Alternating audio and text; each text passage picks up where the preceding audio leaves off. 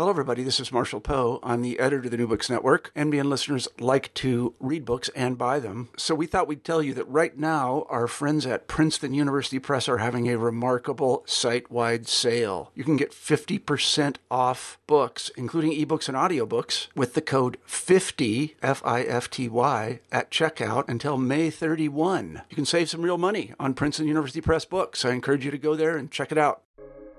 Welcome to the New Books Network. Hello, and welcome to New Books Network. Today, I am Bernardo Batislazo, and today, as our guest, we have Dror Goldberg. Dror, thank you very much for being with us at NBN today. And Dror Goldberg is a senior faculty member in the Department of Management and Economics at the Open University of Israel. He holds a PhD in economics from the University of Rochester and a law degree from Tel Aviv University. Dror studies the theory, history, and law of money, especially of legal tender currency.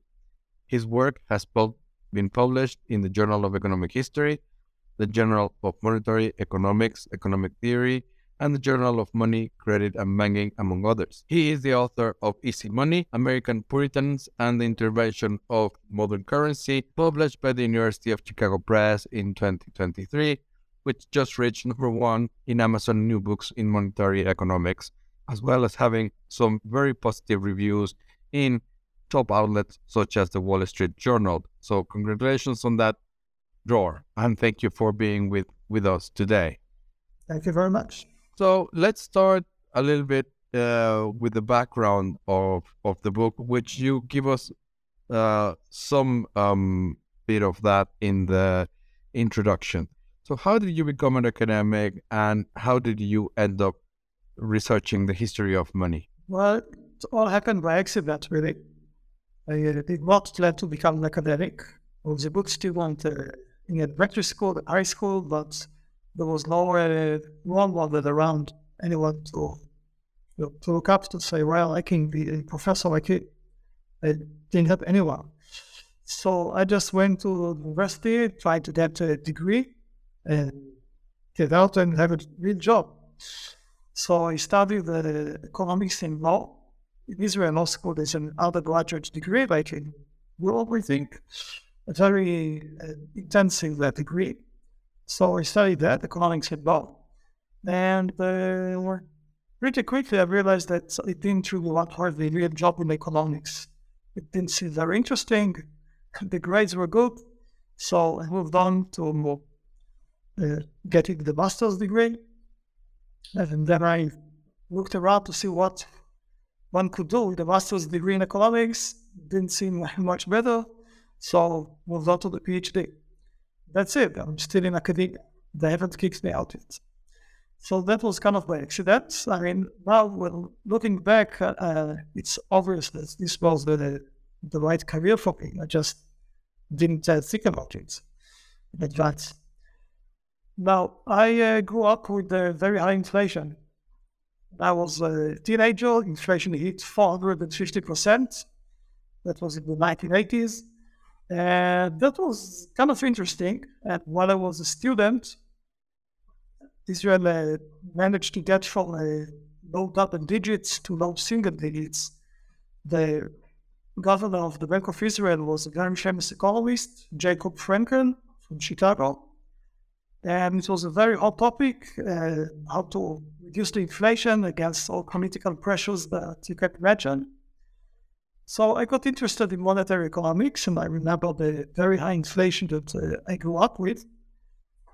So that was kind of in the background. I thought I would study normal monetary policy and things like that. But then at the University of Rochester, I had a very shocking lecture. So the lecturer was Perkusel, who is now in Sweden, and he was a student of Neil Watts, who was a student of Milton Friedman. And Per gave us kind of the Neil Watts critique that with all the fuss about monetary economics, we don't even really know why people accept money anymore. If it's not related to gold, why do we accept it? Almost basic puzzle you could ask about monetary economics. So I tried to look for an answer, and I came across the theory that it's because of tax payments. So we cannot go to the central bank today and ask for gold in return for our paper money, but we have to pay taxes with paper money. It's legal tender for taxes. Nothing else is legal tender for taxes. Technically, we don't really pay paper money to the tax authority. Obviously, it all goes through the banking system. But to feed the bank accounts from which I transfer my money, I need to get legal tender of paper money.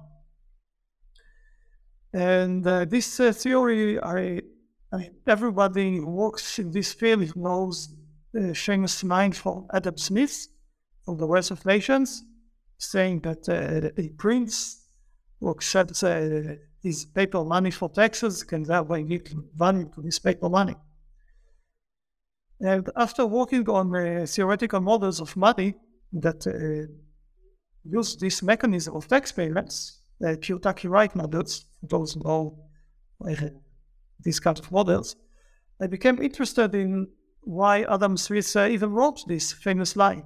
So I went to his book, and it turns out he did not write about it theoretically. He described the situation in the American colonies, which at the very same time declared independence. So turns out this was the standard among the American colonies, the British American colonies. So I started reading what did they take the idea from. And it's kind of the consensus that it all started in Massachusetts in 1690. That's kind of a conventional wisdom. Nobody has doubted it. So I went reading about this first paper money. And that's where I found something surprising. So they had a war, they had to pay soldiers, so they printed paper money. Nothing special about it. Happened many times in history, even before Massachusetts. The interesting thing is that they actually relied only on this mechanism of paying taxes. There was no convertibility to precious metals. There was no law that compelled everyone, all the sellers in the marketplace, to sell for this paper money. And this was surprising because during war, that's what everyone else did before. The government either forced everyone under penalty to accept paper money, or it promised to convert it into real coin after the war was over. Massachusetts didn't do that. They just said, well, yeah, we're in a very serious emergency, but nobody has to accept the paper money. Only our own tax collectors have to accept it. So that was very striking. I already knew enough monetary history at that point to realize that this was something very, very interesting. Not only that, but apparently the entire system of using tax payments to support paper money started there. Now, everybody knew this was the first American paper money, British American paper money, but for American historians, that was good enough. I mean, that's what they cared about, that this was the first paper money in the British American colonies, and the legal status didn't really matter. Now, I already had the law degree, and I understood what legal tender meant, so I was very curious what was going on there. So I started reading and wrote a paper, and from that came another paper and another. And then the University of Chicago Press suggested, well, you know interesting things about a century that almost nobody talks about, monetary history, because academic economists prefer to go where the data lies. And that's the 18th century. You have lots of data about paper money prices, and you get one regressions. And people have been arguing about the legacy of the 18th century for centuries. But the 17th century, you don't have any data. You have paper money only from Massachusetts and very little American information. So nobody looks at it. And I did. So the press said, well, we see a potential for a book here. All right. So came up with a proposal and it was accepted. Then, well, that's it. it all happened by accident. I didn't plan it. Okay, so thank you for that. So, what would you before we go back to the to discussing the book and placing it into a wider context? What would you recommend? What would be the suggestion that you would make to young scholars who are just getting into the field and who would like to publish a book as part or need to publish a book as part of their career progression? Well, it very much depends what they are. In Israel, their system kind of follows the United States, and these places invent a lot like a book if you want to get tenure promotion. It's very unfortunate, but that's how the system works in these two countries, Israel and the US. I think that Europe, included England, the situation is different. But for me, this book so far has been mostly trouble. So you have to ask around to see. Many economists, especially those who come from backgrounds in math, engineering, exact sciences, they cannot even comprehend why one would write a book, let alone a book that doesn't have a mathematical model or econometrics. It seems totally irrelevant for economic research for them. And in some departments, these people have the power, they control. And that's kind of the culture that I had to deal with, which is not a very pleasant experience. So in the US, better not go to before every thing almost. You get vulnerable and they want. I'm sorry, but that's how things are like. Yes, of course. Well, but it's not the whole world, and there are people that we do appreciate books that don't have any maths or econometrics. So, and as the success of your book suggests, it's also other people out there, including practitioners, who do appreciate that. So there are things about how things work in particular areas of knowledge and promotion. But let's go back then to the book, and something that while reading it and you're trying to write to a broad audience, and you can see some of those thinking coming in the background. But something that I felt during the introduction of the book, as you basically correct me if I'm wrong, start the book, you have a great introduction in which you tell how things come together, then go to explain how the context takes place, and then we go into this critical event around December 1690, and we'll come back to that for a moment. But as you already have introduced now, is this issue between money and taxes, and there are two things here, or three, that I would like to discuss with you.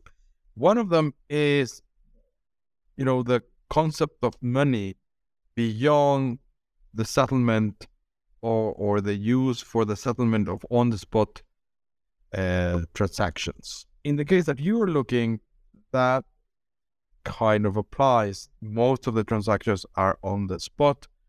Not all of them, as you rightly mentioned, there is already a market, or at least there have been incidents both in England and Spain and other parts of Europe of governments issuing debt, large amount of debt, and this is coming together with. But I'm thinking of the work of Joachim Both and also the Christian Calmers and others that have worked in Spain, for instance. But the point that I'm trying to make is there are two big schools in the way that people think about money. And to my mind, you were talking about the cartelist school that basically says money is anything that you have to pay your debts, and the first type of debt that you have is taxes. And I'm following very quickly the picture here. The current expression of this is the so-called modern monetary theory. But you are not really embracing modern monetary theory. You're trying to navigate away from it, but at the same time, you're kind of touching into this. So how are you trying to negotiate, or how are you trying to navigate between these different approaches of what is money and the stance that you are trying to take?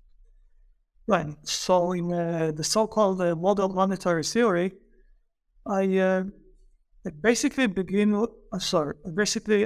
with the starting point. The starting point is that money, the circulation of money, is supported by the government accepting it in taxes. I totally agree with that. My main disagreement is what comes next. So MMT says, well, we can use this to print as much as we want. These taxpayers, they will have to accept whatever amount we print. That's great. We can finance the Green New Deal and solve, not reduce, but solve completely all of the social problems. So that's what they say. And my conclusion from the fact that the government can create as much money as it wants is the opposite. I say, no, be careful. We have a terrible risk of inflation. Governments can print money and people will accept it, so they will keep printing. And if you think about it, that's actually how inflation is even possible with money that is not backed by gold. Because if you didn't have this tax mechanism, as soon as government's money hits, 10%, 20% inflation, people will have left it. Why do you have 100% in Argentina and Turkey today? Because people still have to use that money to pay taxes. Many government employees keep getting salaries without that money. So they are happy about this mechanism. I say it's terrible. That's why my own government created the triple-digit inflation when I was a kid. So the policy conclusion is totally different because we agree on the basic mechanism. That's the main difference. So I agree about only the very first part of the theory. I totally disagree with the application. Another thing, another difference from MMT, some of them say that money, to paraphrase Milton Friedman, some of them say that money was always and everywhere a government phenomenon. I disagree with that. I'd say that most of history, it was related intimately to precious metals or other materials with intrinsic value. And actually, I wrote a book about the turning point. When people said, we don't need it. We don't need gold. We don't need any intrinsic value. We'll just accept it for taxes. Now, the theory actually came a bit before that.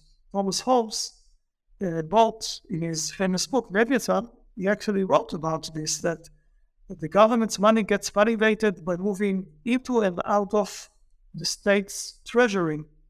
And that's almost 40 years before Massachusetts. He wrote about it theoretically. Maybe they were directly inspired by him. I don't have the positive proof of that, but he already wrote about it. But the actual application of this idea, that started in Massachusetts. Before that, maybe it was in the background. Maybe some people said, yeah, well, I don't really care about it's being made from gold or silver, I can pay taxes with it. But it was, it was probably always considered secondary, if anyone even thought about it. Then in the 17th century, people realized that the tax mechanism could be actually could function by itself. It doesn't need gold anymore. So I don't think that money was always and everywhere a government phenomenon, and there's plenty of evidence against it. So I'm a bit more moderate about this capitalist view that government always supported money by taxes. Thank you. Indeed. That's very insightful in the way that you have thought about this, because the other thing that your book provides, and maybe I'm answering, or we have partly answered the question, but let me give the introduction to this question, which is that in most textbooks in economics, the view that is presented is that you move from this idea of efficiency, which is the alternative, broadly speaking, to the cartelist, where you move from barter to the use of a commodity, to the use of precious metals, to the use of paper money, to now the use of digital currency. And that view that is also widely held by journalists, I think it's one of the reasons why, to my mind, you've been asked about, what does your book tell about Bitcoin? But I think that your book is going much deeper than this. It on the one hand, I think that it's covering these two areas, the cartelist and some of these ideas in textbooks, because at this point in time, one of the things that you need for a barter economy is a system of weights and measures, and among other things. So otherwise, you really cannot have barter, which is something that you already have in Massachusetts. You already had the mint. You already had all of these instances. So, two questions, and let's go by one by one. First, how does your book sit within other books that are talking about money? And second, how is it that you can, and then probably we'll come back to that because it's a deeper explanation. How is it that you can measure or you can sense this need for a shortage of what is being as currency, as money, yes, for everyday transactions, which is part of the reason or part of the motivation for settlers to try to find a solution. So let's go then to the first one. You've already told us a little bit about this, but how does your book sit within other alternatives about what is money and other books about monetary theory? So I think what's special in my book are two things that are directly related to my background. First of all, I studied law. I know what legal tender means. Many economists, even monetary economists, don't really know what legal tender means. Some very important monetary theorists told me, I can pay taxes with whatever I want. I can pay taxes with my chicken. That's not true. Others said that legal tender means that you can force people to accept whatever money the government wants in all transactions. That's also not true. So among economists, I have understanding of what legal tender means. It's kind of a very small point, but it's important. If you want to talk about money, you better know this. That's one thing. Other has to do with sorry to interrupt you. Yeah, sorry to interrupt you there, Dror. So, what does legal tender mean for you? So, legal tender is about discharging pre-existing obligations. If I owe you $10, US dollars, we are in the United States, that I can discharge this debt with a $10 bill or 10 $1 bills. And you don't have to accept it. You won't be penalized if you don't accept it. But if you go to court and I prove that I tendered you this legal tender money, then if you don't accept it, you lose the case. I can discharge my obligation with this very specific object. So this is a device that was originally meant to make life easier for courts.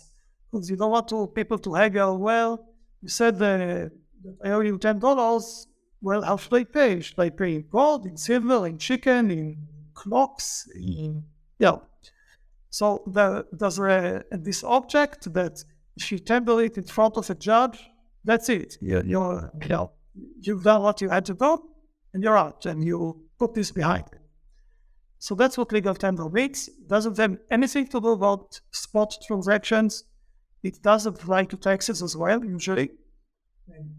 Some laws in some wars actually referred only to taxes or only to debts, like the American Civil War, they had stuff like that. But generally, it applies to debts and taxes by default. It also doesn't apply if we denominate the debt in something else, like potatoes. If we have a debt and you say, well, I owe you 10 potatoes in the US, well, I'll pay you 10 potatoes. Dollars have nothing to do with it. So it's very limited in its application. And actually, this is why some economists who knew exactly what it meant thought that it had nothing to do with helping money to circulate. Milton Friedman is the best example.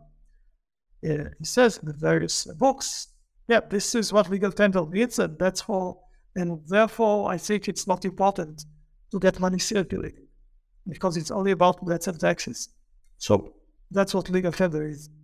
Yeah, thank you very much for that. So, and coming back to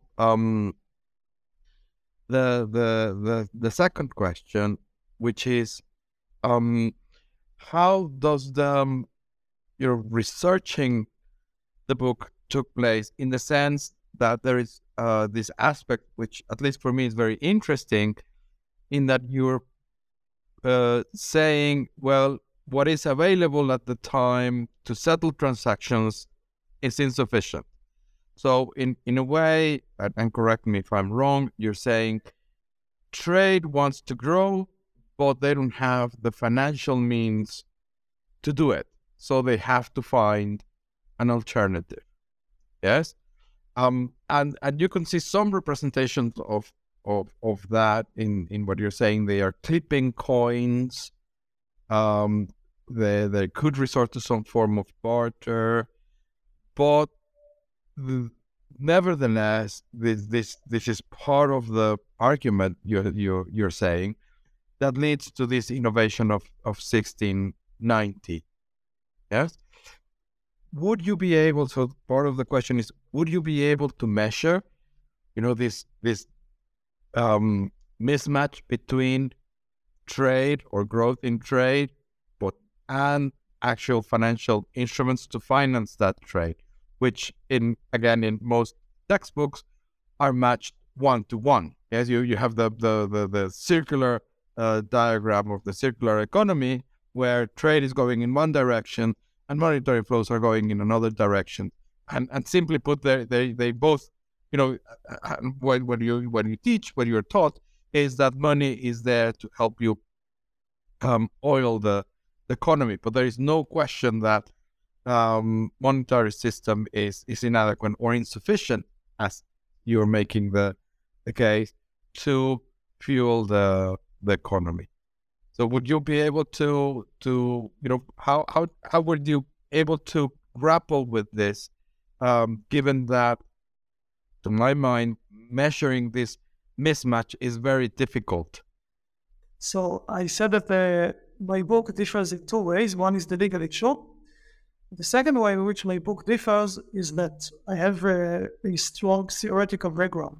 So I worked for several years, and my dissertation, and a few years after that, I worked on these mathematical models of money. That gives you a lot of discipline. Kind of focuses your attention on what is important and what is not important.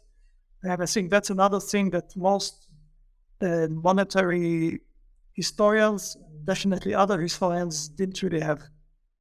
So although I don't have any mathematical models in the paper, in the book, it's totally based on this theory that we simply explain all simple terms. But so to summarize the mathematical and legal backgrounds, are actually very helpful, and that makes the book different from everything else that I've seen. All right, now for this question. So the colonists in pretty much all the colonies, except for the Spanish and Portuguese colonies, maybe, they complained that they didn't have enough currency. They were not necessarily poor. They had woods, they had land, they had cows, but they had nothing to go shopping with. And they complained about it in real time, and then thought they found out the reason in real time. They said we export too little and we import too much. So I like the simpler examples, and in this case, Virginia is the first case, and that was a very simple economy. In the 1610s, they grew almost only tobacco, and European ships came, so they sold them all their tobacco, and the European ships from England or from the United Provinces, the Netherlands, gave them European manufacturers. They gave them beds and chairs and pots and pans and guns and paper and windows and all that stuff that they couldn't produce themselves. They could not buy from the Indians. So they were kind of desperate. So they bought, let's say, with all their tobacco, and they wanted to buy even more. So they used the coin that they had in order to buy everything that those European ships had to offer. Now, actually, there was a kind of an externality here, because whenever a colonist decided to take a coin out of the Virginian economy and give it to a Dutch ship, he actually took out this coin from many transactions that could have been conducted in the colony with that coin. But he didn't care about. He only cared about his own interest. He really wanted this, pillow, and he couldn't pay for it anymore because he already gave all his tobacco away. So he gave away all the coins, or almost all the coins he had. Now, it was actually a puzzle for many years. They could have used the coins also to buy from neighbors. Why did they prefer to use the coins with Europeans? So, Father Grubb was an economic historian of the 18th century. He could actually figure out why they did it. With the neighbor, they could always buy on credit. But with the Dutch ship that they never see again, they couldn't buy on credit. They had to pay on the spot. So they preferred to use their coins. It was an optimal decision. They preferred to use their coins with the ships and not with their neighbors. So the coins went away. Now, for let's say most economists, there's nothing like a little amount of money, prices should decline. That's it. But this was such a severe outflow of money that most people didn't have a silver coin.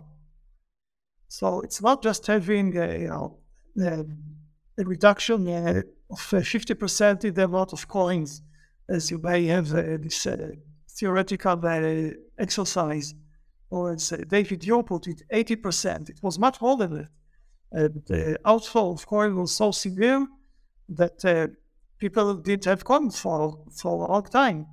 And in this case, you might even say that these coins were no longer money, because most transactions were conducted by other means.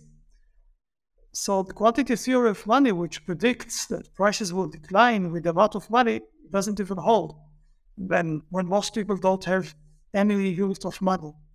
If coins were perfectly divisible into infinitely many units, it wouldn't have been a problem. But they are indivisible at some point. You can't cut them more than 8 pieces and still have anything resembling standardization. So they didn't have enough coin, and then they decided, all right, we don't have coin, we'll bring to the shops whatever we can. So Virginians started shopping at home with tobacco, not only with European ships, but also at home. And this happened in all the colonies. So in Plymouth, they used maize or corn. In Canada, they used beaver fells. In Barbados, they used tobacco first, and then cotton, and then sugar, or whatever they grew whatever was the staple product, that's how they called it, that was their money.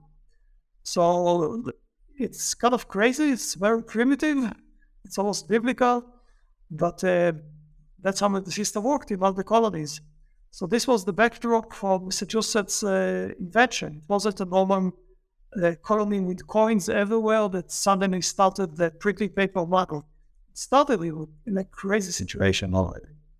Thank you very much, Dror. And I've on purpose tried to work around what actually happens in Massachusetts in 1690, because that is the essence of the book. And I would like our listeners to go and read your book and go into this fascinating and very, very detailed account that you give us on the run-up to this event and the consequences of the event. So I don't know if you would like to tell us something more that I've left out from the book, and how this is pivoting, or what is it that you're working next? So more things about the book. Sure. So it is often said that necessity is the mother of invention. And indeed, this was a necessity. So they had a war, they needed to pay money to soldiers, they didn't have coins or anything else, so they printed paper with very unusual properties, as I said before. But many governments in the early modern period had the necessity to invent new types of money.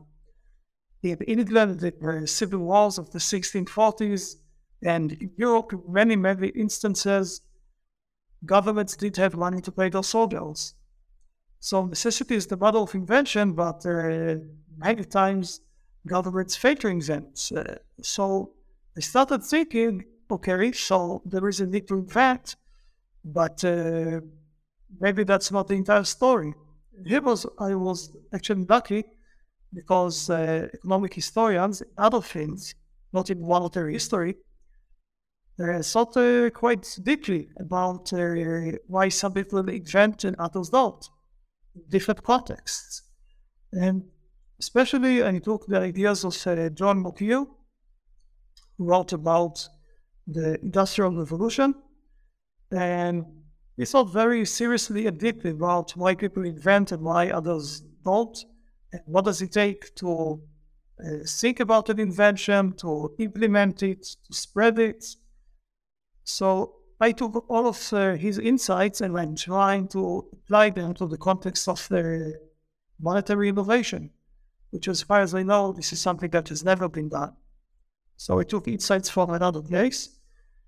And then you have not only the necessity, but also the ability part in the story. And I think that's another unique aspect in the book, that I bring the necessity and the ability together. I don't think that one is more important than the other. I think it's both are important. And the ability in Massachusetts, it was built over decades. Many monetary experiments, and it was the trade hub of English America. It was the only English founding in the college, we know today as Harvard University, of course. So it was one particular society that had a high ability to come up with a solution to a problem that many other governments faced and failed to address. So that's one thing that is interesting, I think, in the book. Other things are the indirect consequences of the constitutional religious struggle in England and the regulation of the English state. So these are not direct monetary elements in the story, but the changes in England resulted in shockwaves, let's say, that affected the American colonies and their governments, and what the governments could or could not do. And that was a very important driving force throughout the 17th century. And much of it was through regulation. Regulation at home in England, regulation of religion that drove the Puritans to immigrate in the first place, and regulation of England, regulations for actually by England of the colonies themselves, the regime, their land, their coins, and all that. So these are kind of things that I did not expect to find. That England is actually behind all this. We can blame England, definitely, indirectly. So these are three important lessons from the book. What I'm working on now. So I've returned to Israel since I started this project, and I became a bit, I should say, provincial. I became interested in how Israel financed its own war, its war of independence. I kind of stumbled upon it there, and I didn't hear it too. I didn't plan to write anything. I just found this very interesting case where the government committed not to print too much money, not to have inflation and finance of the war, made a very beautiful commitment with a pseudo central bank, and it was all public and nice, but that was only one currency. Secretly, that same bank increased its account, the government account, as much as the government wanted, without telling the public. So they actually fooled the population in order to finance the war, and nobody knew a thing. So, I don't know, I'm kind of drawn to the situation of wars and emergencies and dishonest to governments. And maybe I'll go back to this. I don't know, maybe the American Civil War, maybe the Great Depression. I think, let's say, so we are talking on April 4th. Tomorrow is the anniversary of 90 years since FDR confiscated all the gold in the US. And Saul is not American. I'm stunned by this effect. I mean, Americans, much more than now, most Americans probably had guns. And here the government comes with a presidential decree or order, says, well, give us all your gold for Federal Reserve notes. And there was no civil war. People obeyed. I find it amazing. So maybe I'll look into this story. How that happened, how it was allowed to pass. It's amazing for me. Thank you very much, Dror. I'm sure that either one of them will also make a very interesting book, and hopefully we'll have you back in the end talking about either or both of those very interesting episodes. So again, thank you very much for being with us. And I would like also to thank our listeners. If you have already subscribed, please rank us or leave a comment. That are always helpful. And if you haven't subscribed, do subscribe to New Books Network. Until next time, thank you very much, Dror Goldberg. Maybe